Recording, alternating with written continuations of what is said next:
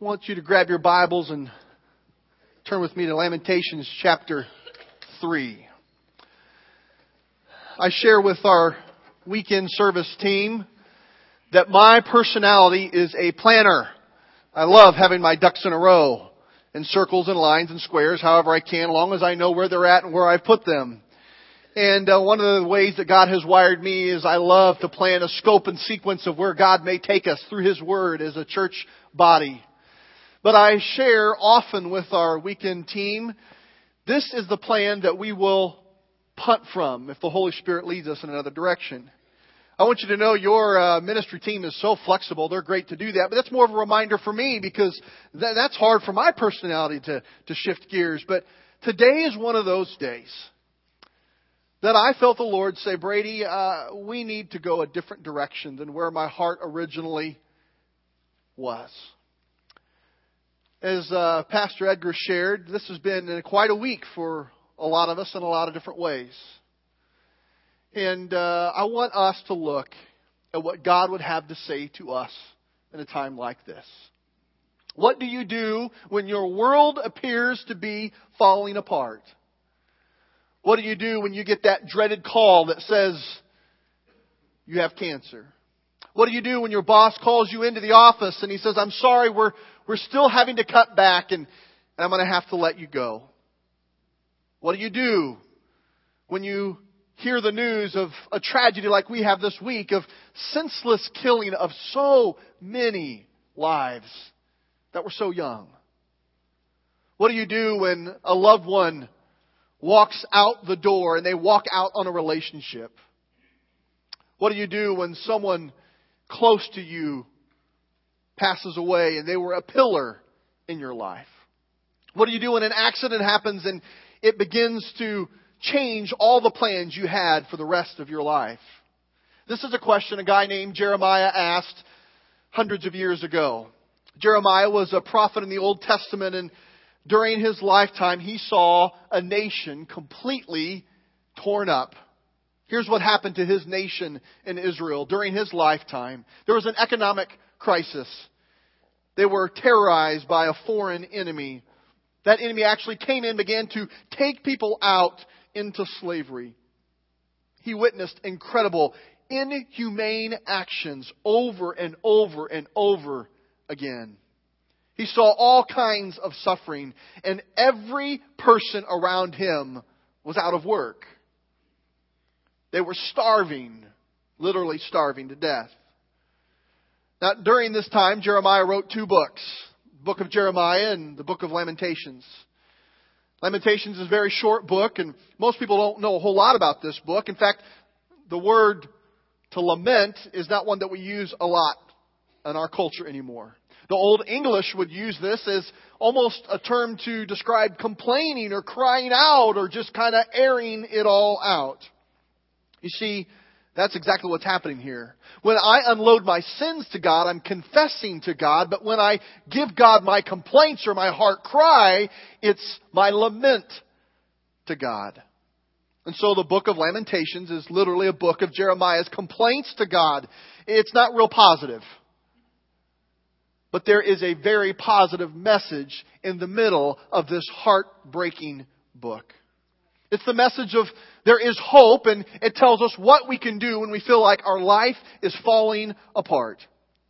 I want us to look today at chapter 3 of the book of Lamentations together. Open your Bibles as we look verse by verse, and we find 6 key lessons, 6 steps that we see Jeremiah give to us.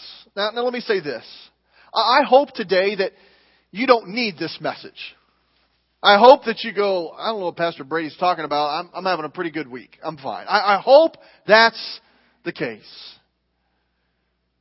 But I want to challenge you that if you take notes at all, this is a message, if there ever is one, to take notes, because we all know somebody whose their life is falling apart or they feel that way now. You see, if you don't remember a time when you felt like things were just coming undone, hang on, because in the course of your time on this earth, there will be many times when you feel like your life will fall apart. Jeremiah chapter 3 verse 1 gives us this first key thought. In these times, we need to unload all our frustration on God. Now, jot that down. Write that in there. And I think in your bulletin, there may be 2 sets of notes. If there's one on Christmas, we'll get to that next week. But pull out the one that talks about when my world falls apart. And number 1, I need to unload all my frustrations on God. I need to just let God know exactly how I feel. There's a catharsis that's happening here. Jeremiah is incredibly bold. Now look at this. As he's pouring out his heart to God, he just calls God out. And he says, this is exactly how I feel. He says, God, I don't like what's going on, and I want to tell you about it. He lets his full anger flourish in front of God. Let me just read a few verses, starting at verse 1.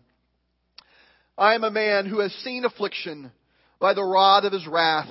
He has driven me away and made me walk in darkness rather than light. He has turned his hand against me again and again all day long. He has made my skin grow old and broken my bones. He has surrounded me with bitterness and hardship. He has made me dwell in darkness like the dead. He has walled me in so I cannot escape. He has weighed me down with chains. Even when I call out or cry for help, He shuts out my prayer. He has barred my way with blocks of stone. He has made my paths crooked. And that's in the Bible. It's hard to imagine. If you haven't read that before, it seems kind of harsh. I mean, he's calling God out. He's just jabbing right back at God. Why in the world would God allow this to be a part of His holy scriptures? I tell you why. Jeremiah is saying, God, this stinks. I don't like it. And God wants us to know that He can handle our anger. There's nothing that we can feel. There's nothing that we could say that God can't handle. God wants us to know that He is big enough to handle our frustration. God is allowing Jeremiah just to blow off some steam. Now listen to this. Don't miss this. If you don't talk out your emotions to God, you're going to end up taking them out on your body.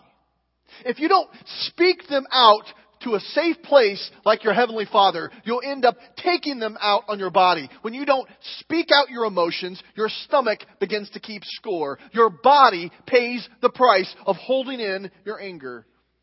God says, it's okay, I can handle this. Go ahead and tell me how you are feeling. Now, I know it's not true for any of you. It never happened in your life. But in my house, when my daughter Caden was younger, and some weeks, some days, it still happens, when I give her some instruction of what she needs to do, she doesn't like it, she may just throw a little temper tantrum. Now, no one in here ever did that, did we? And you know what I'm speaking about. It's a direction that's been given to you from your parent, and you say, I don't like it. I'm not going to do it. We fall to our knees, we lay on our stomach, we pound our fist to the floor, we kick our feet, and we throw a fit. Now, when Caden has done that before, did it make me feel any less of a father? No. Did it make me want to change my mind? Absolutely not. Did it make me question, am I doing the wrong thing? No. Did it make me love her any less? Of course not. You see, it just showed me that I could see some things that my immature daughter could not see, and I knew that I had to do what was best for her, no matter if she liked it or not. You see, this is tough for us to hear today.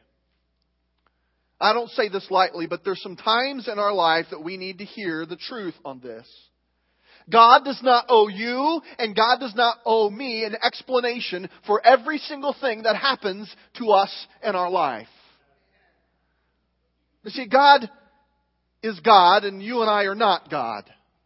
A lot of things that happen to us in this life, we just will not understand this side of heaven. Jesus tells His disciples, you don't understand what's happening right now, but you will later. Most of the things I would suggest that we face that are troublesome to us, we really don't have full understanding of them until we get to heaven. But see, God doesn't offer an explanation every single time, and that can be aggravating to us. That can cause us to want to just spiritually lay on the floor and stomp our hands and feet and say, God, I don't like this, it's not fair. And we need to unload those to God, but we need to understand that God won't always explain everything. Because the fact is, it doesn't change what we're feeling, and God knows that. Even if we had His understanding, we would probably say, I still don't like it. And God would say, I'm going to allow this, or I'm going to cause this. Now take note that there are two very different things there. When God allows something and then when God causes something, but that's for another message we'll talk on later. So God can handle our temper tantrums, and He's not going to love us any less. And so once we have completed this step, or we've gone through this step of spiritually vomiting on God, blah, this is how I feel about you, Jeremiah leads us to the second point. To turn my focus from my pain to God's love. Turning my focus from my pain to God's love. Lamentations 3:19 through 26. Listen to these words. The thought of my pain and my homelessness is bitter poison.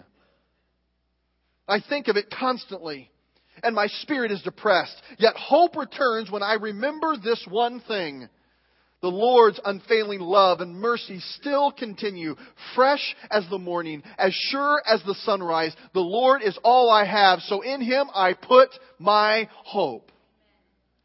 This thought of my pain it's bitter poison. It's eating me up. When I focus on my pain, give all my attention to my pain, it's not hurting anybody else but me. Jeremiah says, he thinks about it constantly. It makes him depressed. Friend, you and I, we will never be free from our depression until we are willing to let it go and begin to allow God to change our thinking. When we think on this one thing, what is it? This one thing that He remembers, the Lord's unfailing love. His mercy still continues. I put my hope in Him. Do you know that even when I'm lashing out at God, when I am just giving it to God, He still loves me? That is amazing. And Jeremiah found hope when he would take his eyes, his focus off of his pain and begin to put it on God's love. See, you don't know that God is all you need until you see that God is all that you have. You've heard that said before. You see, sometimes I believe that God allows things to happen to us, not that He wanted them to happen. It breaks His heart, but He allows us to come to the end of ourselves to see that He is more than enough, even when we feel we have lost everything. Lamentations 3:31 through 33. The Lord is merciful and will not reject us forever. He may bring us sorrow, but His love for us is sure and strong.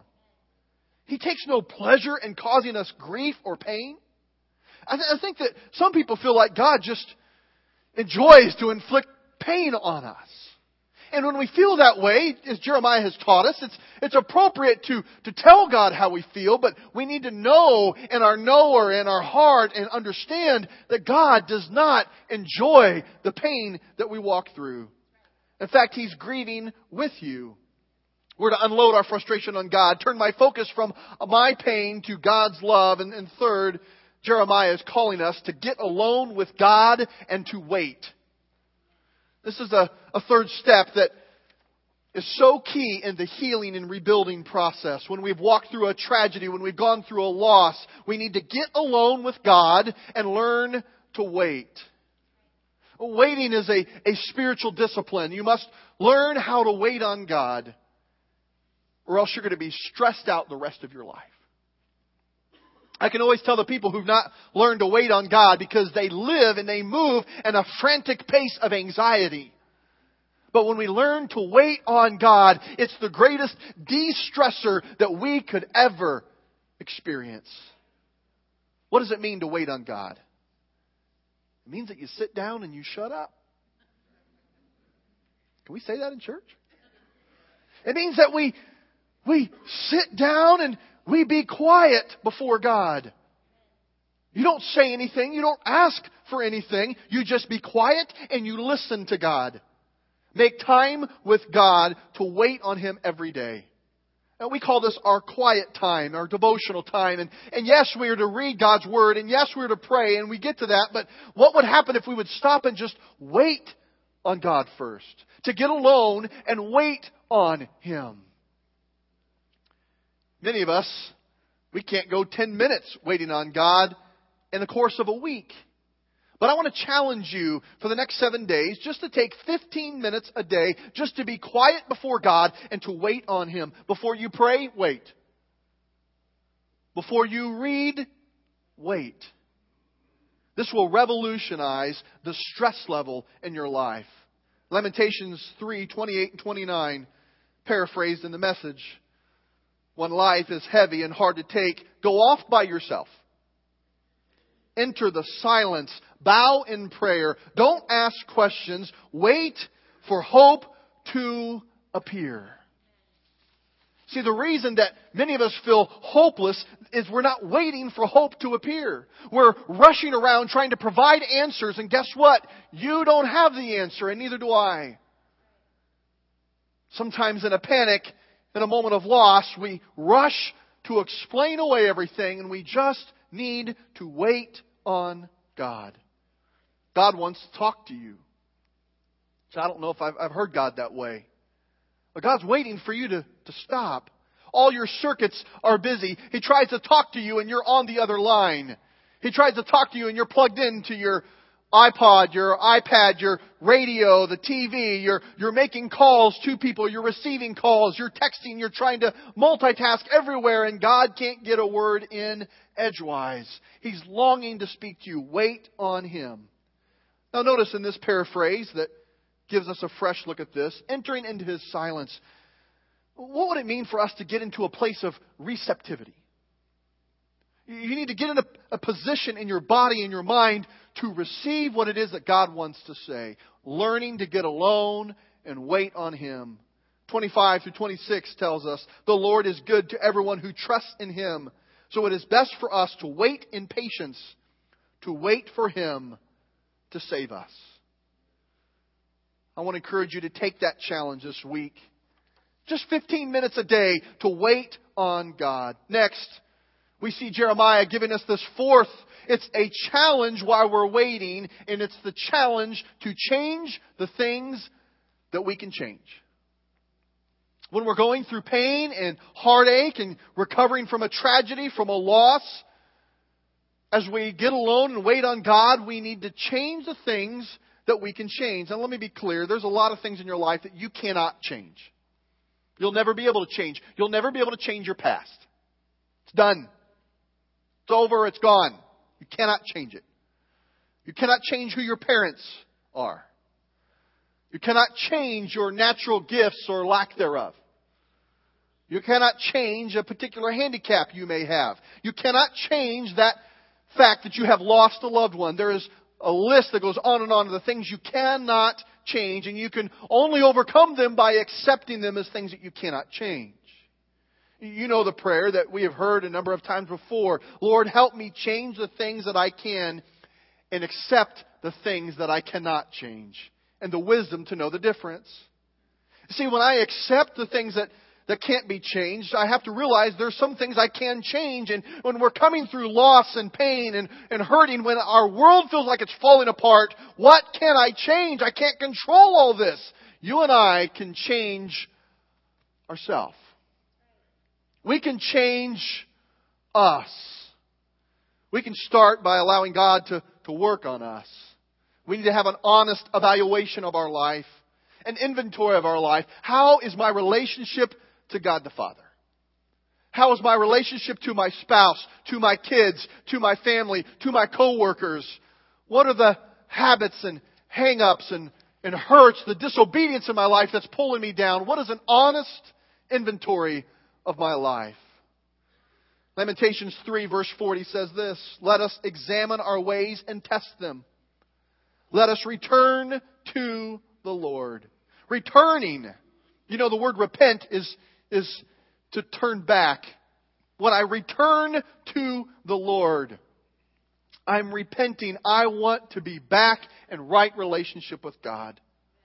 When we begin to do this fourth step that Jeremiah is giving to us, this fourth key thought as we find hope after our world seems to fall apart, there's all kinds of emotions that will scream out to you. If you really try to live this out, your emotions will overwhelm you, and I want to focus on one that I think can be the most damaging. It's the emotion of fear. It will paralyze you. Jeremiah had real fear. He had very good reason to be fearful. And those days, when someone didn't like you, they didn't have a blog where they would just write all kinds of nasty things about you. They didn't have some kind of technology where you could throw a verbal grenade at somebody. No, if you were hacked off at someone, you'd grab them and you'd throw them in a pit. You'd throw them in a well. And just let them sit there for a few days. That's how I'm going to get back at you. And that's exactly what the Scripture says is happening to Jeremiah. No one liked the truth in his message that he was giving. He was a very unpopular guy at the time. He held to the truth. They didn't want to hear it, and so they threw him in a pit. And he says, the water is coming up over my head. And get this, they're throwing rocks down on him at the same time. I'm not making this up. Look in your Bible. Look in your outline. Lamentations 3:53 through 57. My enemies threw me into a pit and dropped stones on me. The water flowed above my head. I cried out, this is the end. But I called on your name, Lord, from deep within the well, and you heard me. You listened to my pleading. You heard my weeping. Yes, you came at my despairing cry and told me, do not fear. This is what he needed to hear. And in Scripture, there's over 365 fear nots in the Bible. That's conveniently wonderful. One for every day of the year. Now, God tells us, you can lash out at me. You can tell me all your feelings. You can complain to me. You can doubt. You can have all these things, but fear not. Why? Because fear destroys the rebuilding faster than anything else in our life. The next thing that Jeremiah screams out to us to learn is, number 5, to ask God to relieve my fears. We're to do what David did. Psalm 34:4 tells us, I prayed to the Lord and He answered me, freeing me from all my fear. See, one of the biggest fears I think that people have is that their situation is beyond repair. That they themselves are beyond repair. That they're worthless. That their situation is hopeless. Friend, it's when you come to the place where you think that it's not quite there, but I'm just centimeters away from hopelessness. I'm not quite at being absolutely worthless, but I'm just millimeters away from being worthless. You need to hear that you are wrong. If you think your life is beyond repair, you are wrong. If you think that you cannot be restored, you are wrong. If you think that your best days behind you is all that you have to look forward to, is the best from the past, nothing good in the future, you are wrong. If you think it's impossible for God to bring good out of the tragic situation you find yourself in, you are wrong. Jesus Christ is in the business of restoring, reconditioning, refurbishing, renewing, recovering that which was lost and broken. That's what Jesus is all about. He has hope for you today. The final thought that I think Jeremiah wants us to catch from his lamenting to God is to expect Jesus to restore my life. Here's what he prayed in Lamentations 5:21. Restore us, O Lord. Bring us back to you again. Give us back the joys we once had. When you let Jesus bring you back to Him, He will bring back the joy. When you allow God to bring you back to Jesus, He will bring His joy back into your life. Now, don't misunderstand me. This doesn't mean that you will never have a bump in the road again. It's far greater than that. It means in the midst of the tragedy and the healing from the tragedy that there is hope because you are placing your trust in something far bigger than what the crisis is. As I was reading this morning, I've read it before, but after Friday I kind of read it different. Here the Messiah is born. And the senseless killing of hundreds and hundreds and thousands of baby boys was commanded by Herod. It doesn't make any sense to me. In the middle of this joyous occasion that in Advent we're waiting for the birth of Jesus and celebrating, and what is this?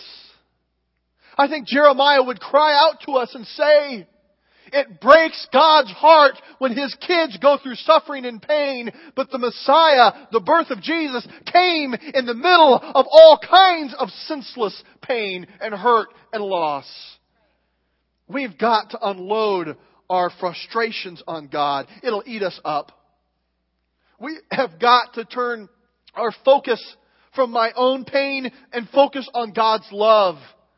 We will miss what He has for us in healing. We've got to get alone with God and wait on Him and stop trying to figure everything out. We've got to change the things that God has called us to change. And we've got to ask Him to relieve us from the fear and to expect that Jesus will restore us. As we come to a close this morning, I want to ask you, just where you're at, to do what Jeremiah talks about, is getting in a position to receive, to hear from God. Some of you, that's closing your eyes, bowing your head. Others, you may just want to kneel at your seat. Some of you may want to stand before God. Some may want to come forward and pray. I really don't care, because it's the conversation between you and your dad. Some of you may or may not have the boldness physically, outwardly, to get in the position, but your heart, your spirit is in a tantrum.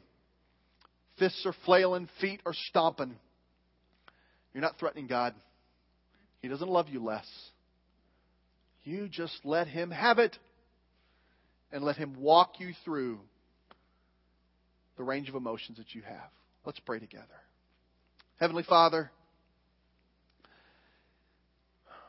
it's in moments like this where we as a community have experienced loss ourselves. Lord, I thank You that Christina right now is in great celebration in heaven with You. We are the ones mourning in sorrow, but she is lifting her voice and her hands in praise to You.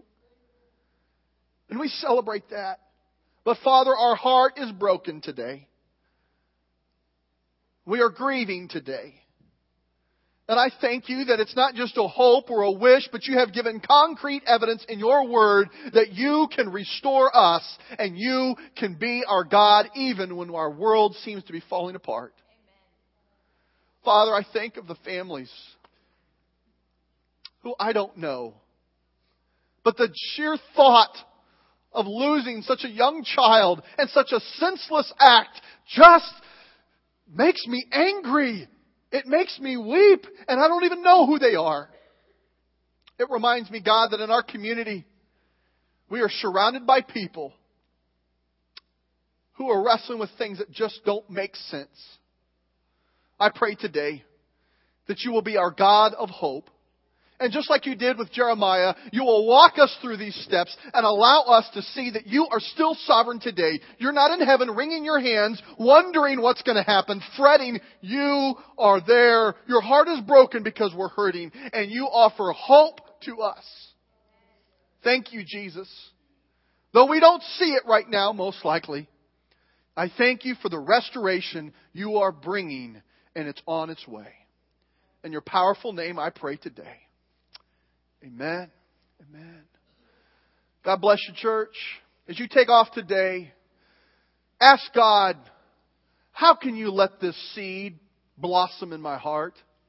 And who could I share it with that it may give hope to them? Have a blessed day. See you tonight at 6.